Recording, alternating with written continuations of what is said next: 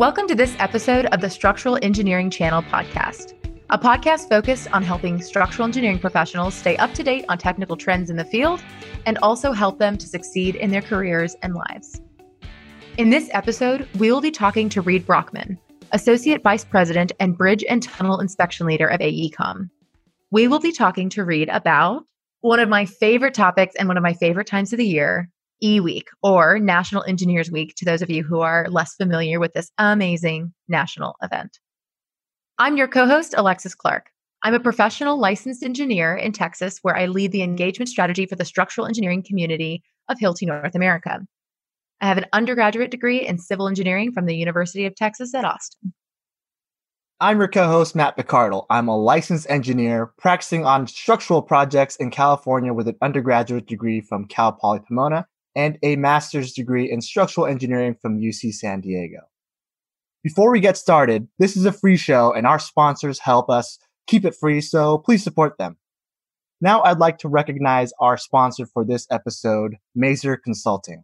A big thank you to EMI sponsor, Maser Consulting, a privately owned, multidisciplinary engineering firm with 950 employees in 32 offices nationwide and growing fast. Maser Consulting's engineers, planners, surveyors, landscape architects, and environmental scientists provide professional services to a diverse client base across the public and private sectors. Headquartered in New Jersey with projects coast to coast, Maser's offices are strategically positioned to provide comprehensive services to meet their clients' needs. Maser Consulting is committed to the success of their clients and employees. Now, I'd like to introduce our guest for this episode, Reed Brockman. Mr. Brockman has 31 years of bridge and tunnel inspection experience and is an authority on state-of-the-art structural inspection methods. He has been the technical lead on several inspection contracts and has managed a wide variety of projects ranging from the inspections of large tunnel systems to long-span bridges. His wide variety of inspections include most of the tunnels in Massachusetts for both highway and rail, the Fort McHenry Tunnel in Baltimore, the GA 400 Tunnel in Atlanta, and the Holland Tunnel in New York City. Mr. Brockman also has years of tunnel design experience, designing portions of Boston's Central Artery Tunnel, a water tunnel for the Narragansett Bay Commission, and was a lead structural designer for the Department of Energy's Spallation Neutron Source in Oak Ridge, Tennessee. If you haven't heard about this, it was ranked number 3 in Popular Science magazine's list of most ambitious experiments in the universe today. That is quite the guest to have join us today. What an amazing resume.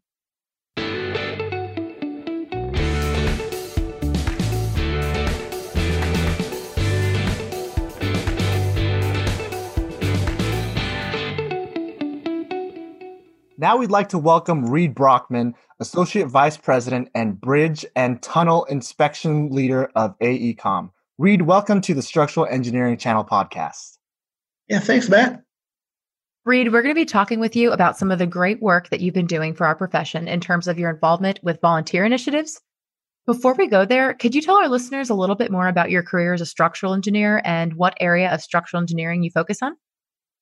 So my specialty in structural engineering is I've done a bunch of design, but really everything's always involved bridge and tunnels, and every once in a while some dams and parking garages, but mainly bridge and tunnels.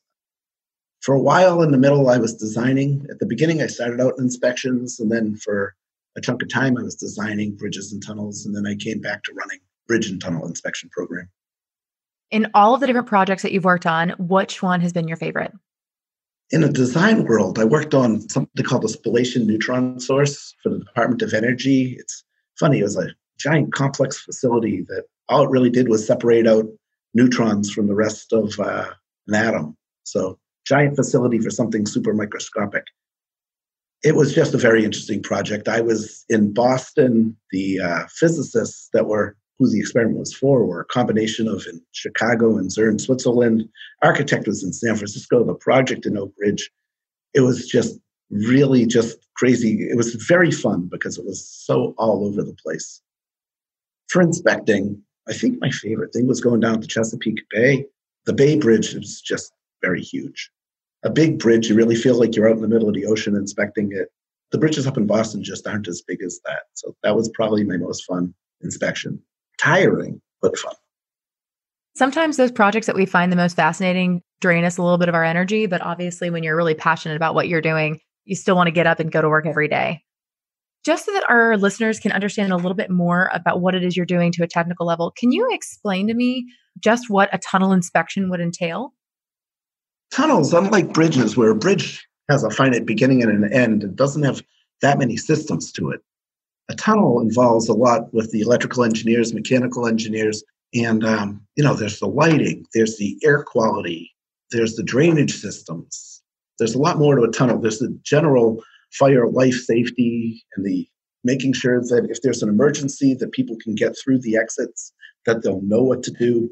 There's a lot to a tunnel inspection, and I'm glad that it was probably about 4 years ago that Congress passed to set tunnel inspection standards, and they came out with a whole manual of how to inspect the tunnels properly, and came out with the system of periodically every 2 years having an updated tunnel inspection. Especially with structural engineering, there's so many different aspects of it, and a lot of people don't really know. But as kind of transitioning into Engineers Week, as you know, it is currently Engineers Week in the United States. Why is Engineers Week important to our profession in your view? The week itself, it's just a randomly picked week. But the very important thing is that it goes in multiple directions. But it's very important that first, that students in school understand that there's careers that can come out of the subject matter that they're learning in school, that there's some kind of, you can do something that's really exciting that people are enthusiastic about. At the same time that we're looking to keep students interested in taking care of the infrastructure, we're also aiming these at the public seeing what we're doing in general, because it's equally as important that the public understand and appreciate their infrastructure, and that they appreciate the people that take care of their infrastructure. If nobody pays attention to it, no one's going to push their legislature to passing, bills to fund legislature, and everything can fall apart. And a third way of looking at it is it's also very important that the engineers in the profession understand that there's kids out there, that they are not companies independent of the world around them, and that they want to help make a future generation that will take care of our infrastructure. I really appreciate that you kind of outlined really neatly how eWeek can manifest in these three very different ways. I personally am very passionate about inspiring the next generation of engineers as well. And I think this is such a worthwhile cause because there are so many students from kindergarten to even seniors in high school who are selecting their majors and who are applying to schools who really don't know how to distinguish who's building what. They know an engineer is someone who uses math and science. They probably design things. They don't know if those things are roads or if they're buildings. If they think someone designs a building, oftentimes they ascribe the entire responsibility to an architect simply because they just haven't been informed. They don't have any context to understand what all pieces and parts go together to design our built world. So I think that's a really noble cause. And I think that's always something that we could be doing more of because there just isn't enough exposure for students today. I know, just to chime into that one too. I mean, I believe kind of what you do too, what we need to do as engineers, as working professionals, is to go out there. I mean, a lot of these kids don't know what we do and don't know the importance, even though, we're all living in basically, you have an engineered building. A lot of our environment is engineered, but it does take us, the working professionals, to share that. That's one of the reasons why I started, my YouTube channel also about structural engineering and kind of what the day in the life is of a structural engineer and the type of work that we do. I've heard that you've had a TV show too, kind of something with civil engineers. Could you tell us about that? Yeah, and I think the spirit of what we've been doing with the TV show is exactly the same as what you're doing with the podcast. We talk in a TV show, it's aimed at the general public, and just to get the general public a good flavor of what we do, we try to find interesting projects that are happening around Boston or Massachusetts in general. Just bring people on who are enthusiastic about their work and talking about it. And I think it makes a big difference. I think that people just seeing people really caring about what they're doing. I mean, a lot of the work that we do, especially in civil engineering, it's associated with, public works. It's government funded, a lot of the work. And sometimes I feel like, people make assumptions that these things just happen. We throw a lot of tax dollars at it. There's not people who really care, but it's the exact opposite. Our field is filled with people who really care and are very happy to talk about what they do. every show I do, it's funny. I purposely don't get over familiar sometimes with the projects because I think it's the enthusiasm. I'm so enthusiastically talking and they're so enthusiastically talking about the wide variety of projects that we've had on the show that every show seems to come out as being people really excited about their work. And I think it's important that the public know that people are very passionate about taking care of the infrastructure. I totally agree. And I think it's actually so interesting that you mentioned this, but infrastructure is kind of considered by most of modern day society as kind of this kind of take for granted this commodity. It's there. We've always had roads, or we only notice the road when it's bad. The workers and the engine behind the design and everything behind our infrastructure is kind of this faceless group. And so when we come forth and take the time to show them how animated we are and passionate about trying to make society a better place, it finally allows the public to connect and realize, oh yeah, a human is behind this design and they're trying to make it the best they can for my needs and so that our community can thrive and all these different things. I wholeheartedly agree. Do you know kind of what your audience base is or the number of people that you reach with your TV show? It's very funny. It all depends on our guests. Some of the shows, you look at them and they only have a few hits and you're like, that was a great show. And then you look at another one and it's got tons of hits. And I think that the bigger factor in everything is the social media presence of the guests that you have on. Some people are just very popular on the internet and their shows take off. I wish it was like across the board. I don't know that it's the topic that brings them in. I sometimes think it's the guest.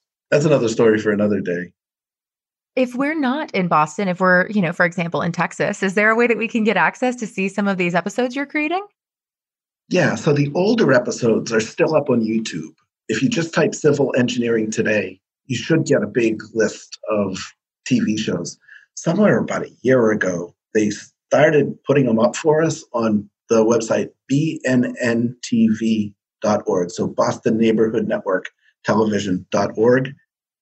It's kind of a bummer. We still should put the effort of putting them up ourselves on YouTube because nobody knows they're out there. We're not good at marketing. We're very busy with the real job.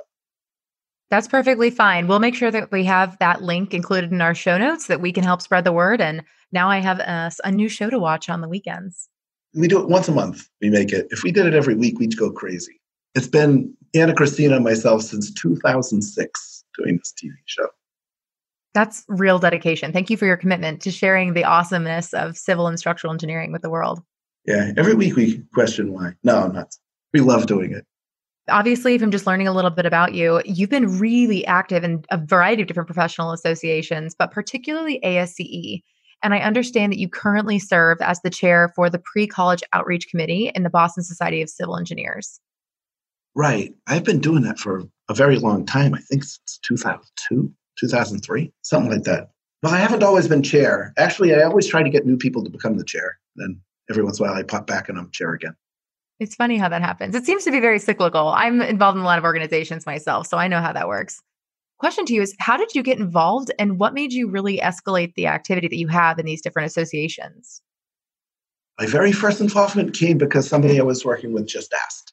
Someone just asked me to get involved. I think it was the 150th birthday of ASCE. And someone just asked me to get involved in a day of hands-on activities. And I loved doing it. It was great. So after that, it's funny, they'd already been running, the Boston Society of Civil Engineers has been having a model bridge contest. Back then it was called the Toothpick Bridge Contest. It was just one material that, just using toothpicks. They'd already been doing it for a few years and I really didn't get involved and there was no really good reason why. I've always been involved in K-12 type activities, but back then, after work, go over to the Charlestown Boys and Girls Club, and I used to tutor. I think it was that one day that I had so much fun working with kids directly that I started doing it, and then starting at more contests. Around the same time, I became familiar with the Future City competition, which at that point was independent of the Boston Society of Civil Engineers. But when that program needed a new leader, it was easier for me to bring it in with the Boston Society of Civil Engineers. So since I think probably 2008, I'm probably wrong on the year, but we've been running that through the Boston Society of Civil Engineers. Future City competition, back on the topic of getting kids in school to understand the different careers in engineering and the difference between an architect and a civil engineer and a structural engineer and a mechanical engineer. I don't know any better way of doing it. The entire competition, and even if kids don't compete, a lot of schools don't consider it a competition, but consider it a program. They really learn about how the city works, the infrastructure that underlies the city and makes it work, and all the different professions that go into making everything happen. Basically, kids dream up their dream city of the future, but for whatever they come up with, they have to explain how it's going to work. And you can't say by magic. It has to be by some kind of scientific principles or engineering design that makes sense, that you could project some kind of technology that exists now.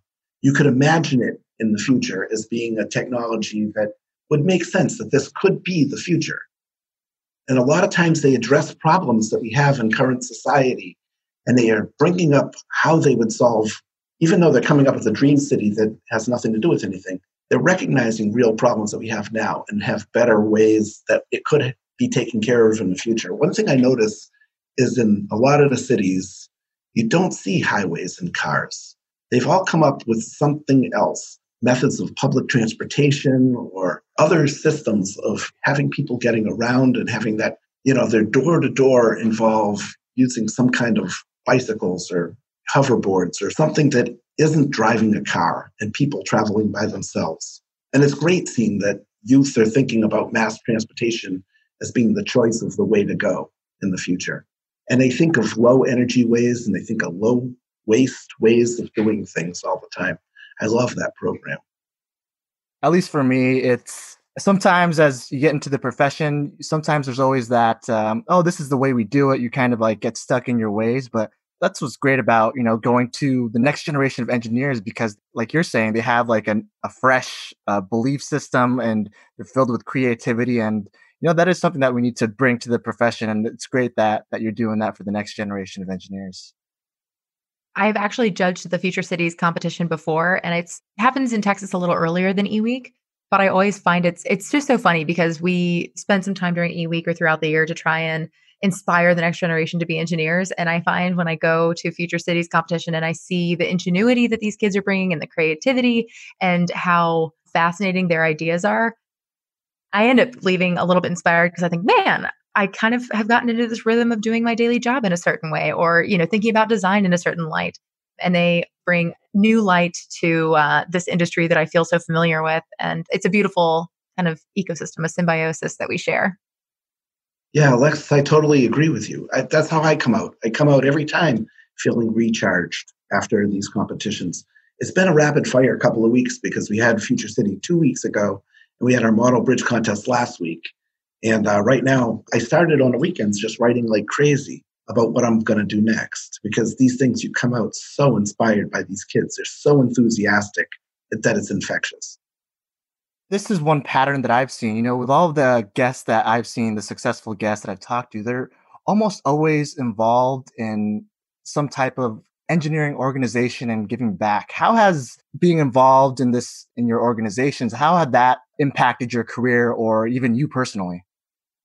It's almost like you can think of ASCE or the Boston Society of Civil Engineers. It's almost a testing ground that ideas that come up, you can sort of just go for it.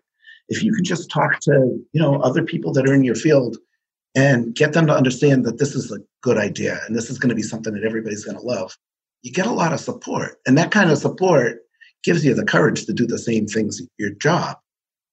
I think that young engineers getting involved, it really, especially if they're not a manager yet, like when you're younger in your career, you can be managing an outreach type project very easily just by speaking up. And then you can get other people involved just by asking them. That's all it was, is somebody came up to me and asked me to get involved. And I was like, sure. That's one of the things I love. So the way this has all affected my career is that it's made me much more outspoken. It's made me feel comfortable going up to almost anybody and talking about the infrastructure. When I've got ideas that are things I think would help the industry as a whole, I'm happy to pull together a presentation or find the people who are real authorities. And the combination between the real job and the outreach efforts, it adds up to working together to really help community and help us have a better infrastructure. Absolutely. And I think it's such a cliche to say this, but it really is greater than the sum of its parts when you pair the two of those efforts together. it sounds like you get a lot of fulfillment out of reaching out and being so involved as you are. What has been the most rewarding experience you've had in a professional association to date? And what was you achieved out of that experience? At the national level on ASEE, I've been involved in a few things that have been incredible. It was community service, the Committee on Volunteer Community Service. And, we would set up as part of the ASEE meetings to go and do something for the community. We were fixing things up at School for Kids with Disabilities one year. Another year, we built a riding path that was an equestrian riding path for kids who, don't have sight. It was a sensory path, and we changed up what the textures of the ground were and the terrain as we were building it. That was very rewarding at the national level. On the local level, I think my favorite thing, it's the Future City competition. I love the Future City competition so much that I've been bringing in interns in the off time and giving them other challenges, trying to reinvent careers and imagine what the careers would be in the future. Last year, I had 2 high school interns that I had them take what we do is bridge and tunnel inspectors. I brought them out in the field. We actually got a company to bring a robot down into the tunnels, and they got to see a whole lot of high-tech toys. And then they wrote up what they could picture inspections being like in the future. And this summer, I'm planning on actually taking some of the curriculum that Discover E has developed for Future City and trying to make it that other people can similarly picture a career and try to imagine a career of the future that involves STEM, especially engineering. I really love the Future City program. Kind of based on the future, because there's a lot of change coming, and there's a lot of things that we can think about, like you were saying with the future cities. Right now in the structural engineering industry, what are you most excited about? And also, what worries you the most? Some of the things that worry me the most is I see issues coming up, but sometimes we oversimplify things and we take out we don't think of the developing technologies and incorporate them in. For example, I'm worried about things like truck trains and people not understanding that if we have traffic traveling at fast speeds so close to each other, that it changes the way we calculate our capacities of these structures. When we're calculating them now, we're not figuring on the trucks being so close to each other. I'm hoping that gets understood and gets worked into everything, and I'm sure it will. I also see that some of the codes, because we always get fascinated with our technologies and think that we've learned so much more, but I see the sizes of structural members sometimes getting smaller because we say we can calculate things more precisely, but that doesn't always figure in factors like advanced corrosion. And if you don't have as big a section and you have advanced corrosion, things can go downhill faster. Some of the technologies that I do see wonderful happening is a lot of the artificial intelligence work and the advancement of digital imaging and sensors. I can just imagine that we can really get a better rein on how things happen. If we could just walk around with an iPad, that would be, look at a structure and you got your iPad in front of you and it's focused on that point in the structure. You could scroll back in the history and see how it's changing over time. And if you want to, get actual measurements, it would just shoot out LiDAR or something. It would just tell you the dimensions, and it would be able to sense the thickness of what steel is remaining and give you instant calculations. I can see great things happening in the future. And some of these thoughts are thoughts that came up because I had those students in last summer, and we spent a lot of time talking about ideas like this. So, Reed, I have to ask, what is it that you're going to be doing in Boston for eWeek? And how can we and our audience be better about bringing the spirit of eWeek into our day-to-day work and throughout the year? We're going to be having a college career fair that's going to be happening locally. And at that college career fair, I'm bringing in a group of students who we're going to run hands-on activities for them. But after they do their hands-on activities, we're going to bring them around the career fair and introduce them to all the different companies and have them meet a whole bunch of professionals. And I think this is something that people can do. There's career fairs happening all the time. I think that this is something, bringing small groups of students in there, giving them, treating them great and making them feel special as they meet a whole bunch of design professionals. It's a big plus. It's funny because Engineers Week, it's actually school vacation when we have Engineers Week every year. In Massachusetts, we actually declared a second week at the end of October that we call STEM Week. So it's not completely just engineering, it's science, technology, engineering, and mathematics. We throw a lot of big events then, and that works out great for us because that's the beginning of the school year, and we get to have our kickoff for Future City and our kickoff for the Model Bridge Contest.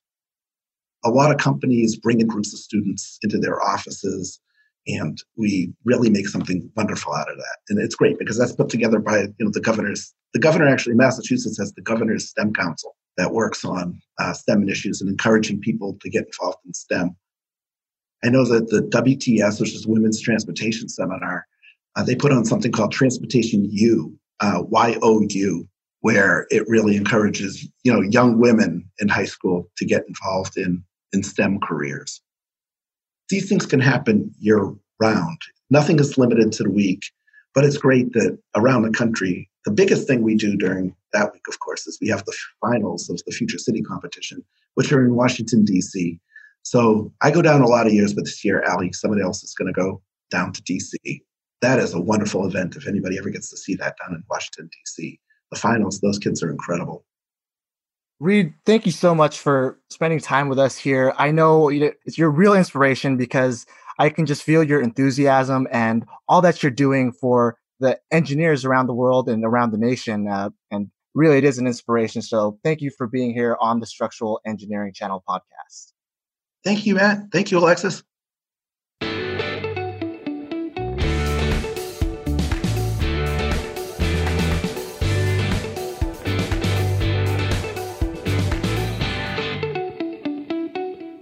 We hope you enjoyed the conversation with Reed Brockman today. These certainly are interesting and relevant topics in today's world.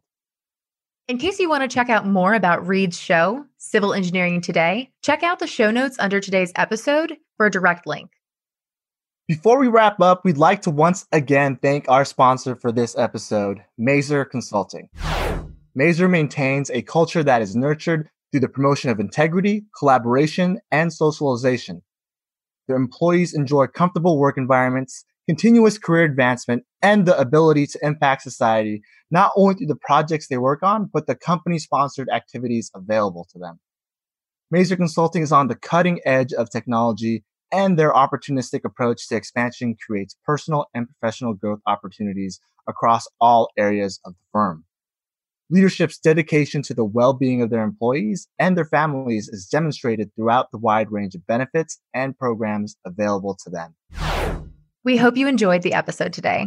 We would love to hear your feedback, comments, and/or questions. To leave them, please visit structuralengineeringchannel.com.